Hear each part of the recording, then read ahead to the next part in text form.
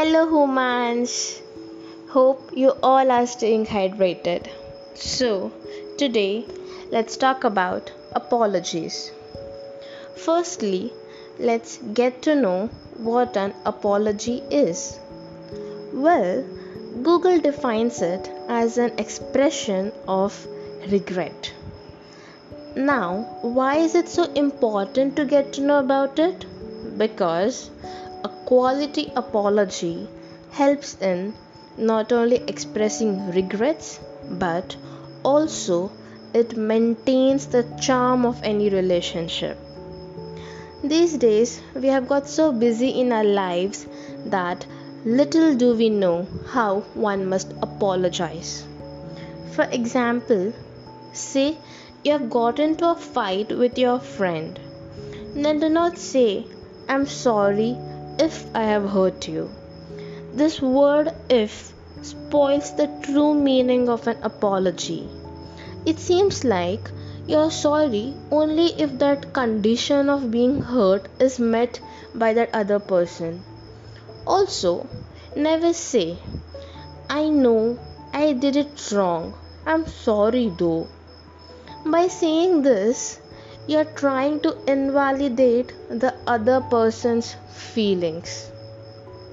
A true apology doesn't stand on any conditions. Also, be very clear about why are you being sorry. Trust me friends, explaining the situations that made you angry would be a lot better than justifying your anger. For example, say, I'm sorry, I was really angry back then and I could not handle it well. Instead of saying, I'm sorry, I got angry. We all need to accept this bitter truth that in today's era, we all listen to reply and not to understand.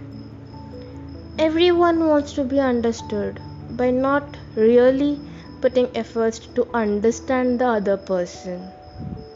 So here's the moment where we take a stand for ourselves and express feelings in a sensible manner and at the same time try to understand the other person's feelings too.